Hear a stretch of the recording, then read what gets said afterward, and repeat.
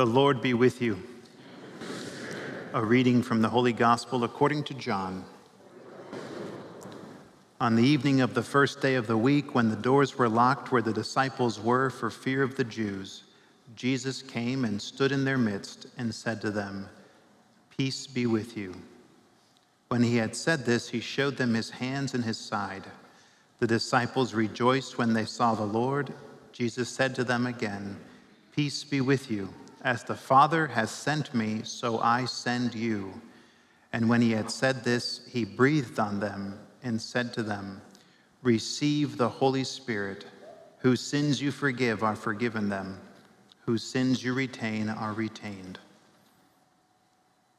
The Gospel of the Lord.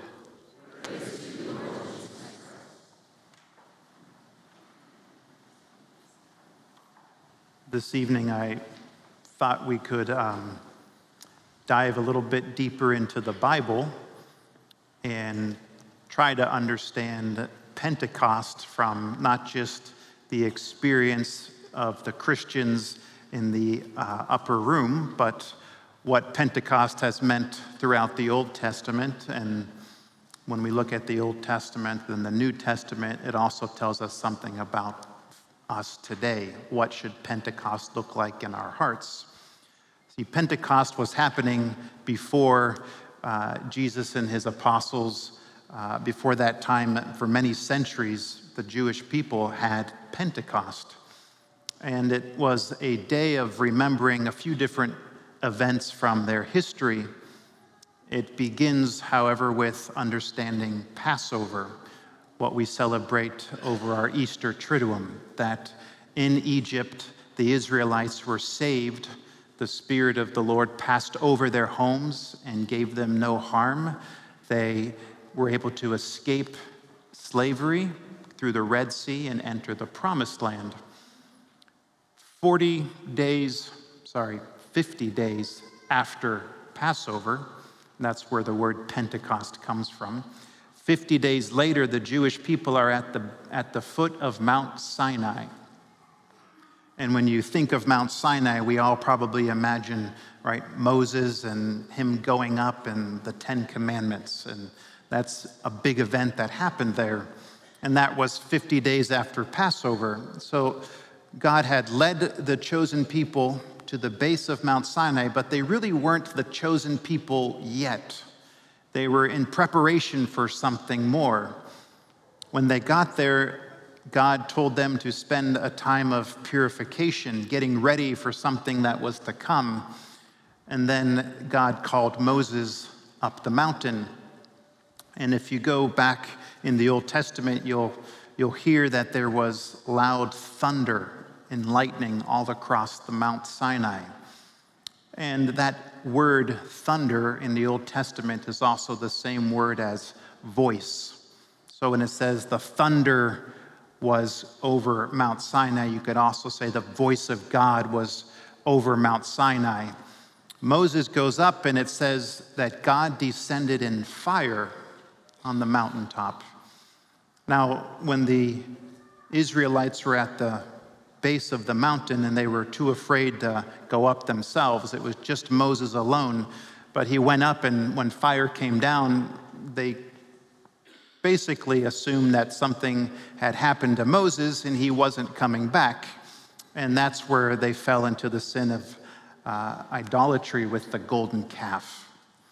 And so Moses, when he comes down and he sees the golden calf and he has the 10 Commandments, right, there's that moment when he breaks the 10 Commandments and he's very upset because the chosen people had just broken covenant with God who had saved them. And on that day, 3,000 of the men who had been a part of that idolatry, their lives ended there. Let's just kind of say it nicely that way.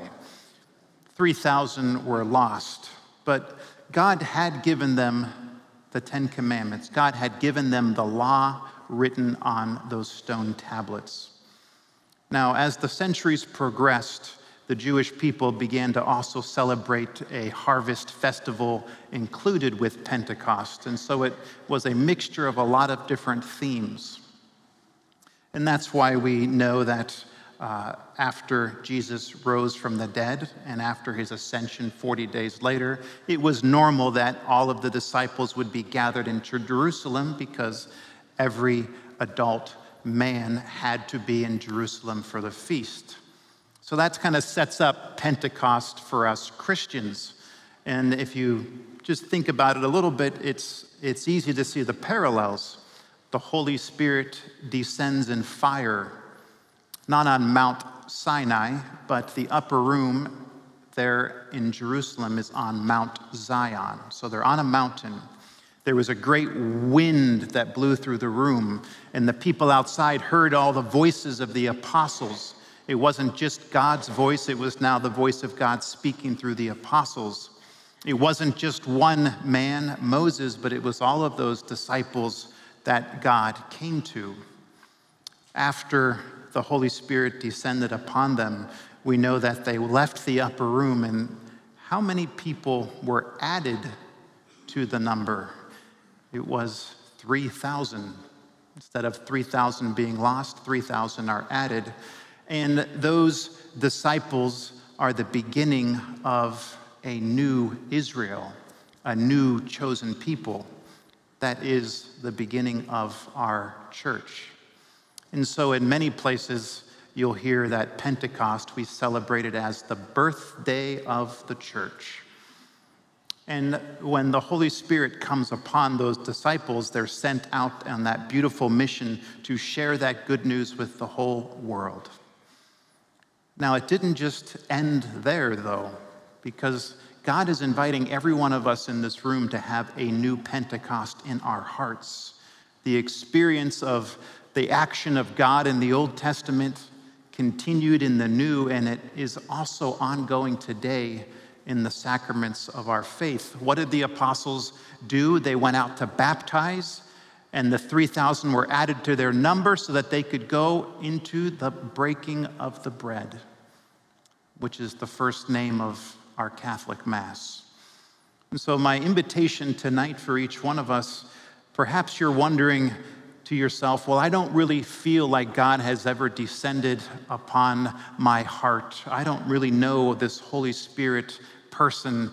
I don't really feel like there's anything different in my life. I invite you to give God a chance again. We're going to be singing a beautiful hymn, Holy Spirit, you are welcome here in our offertory. Make that your prayer. Make that a personal hymn that you sing. Welcome our Lord into your life and ask him for the grace of a change of heart. A Christian is such a beautiful person in the world. A true Christian is someone with a heart like Christ that stops being selfish, stops being egoistical, stops thinking only about themselves and starts to be like our Lord, giving themselves for others so that the world can be a better place. Hopefully that will be each one of us this evening. In the name of the Father, and of the Son, and of the Holy Spirit, amen.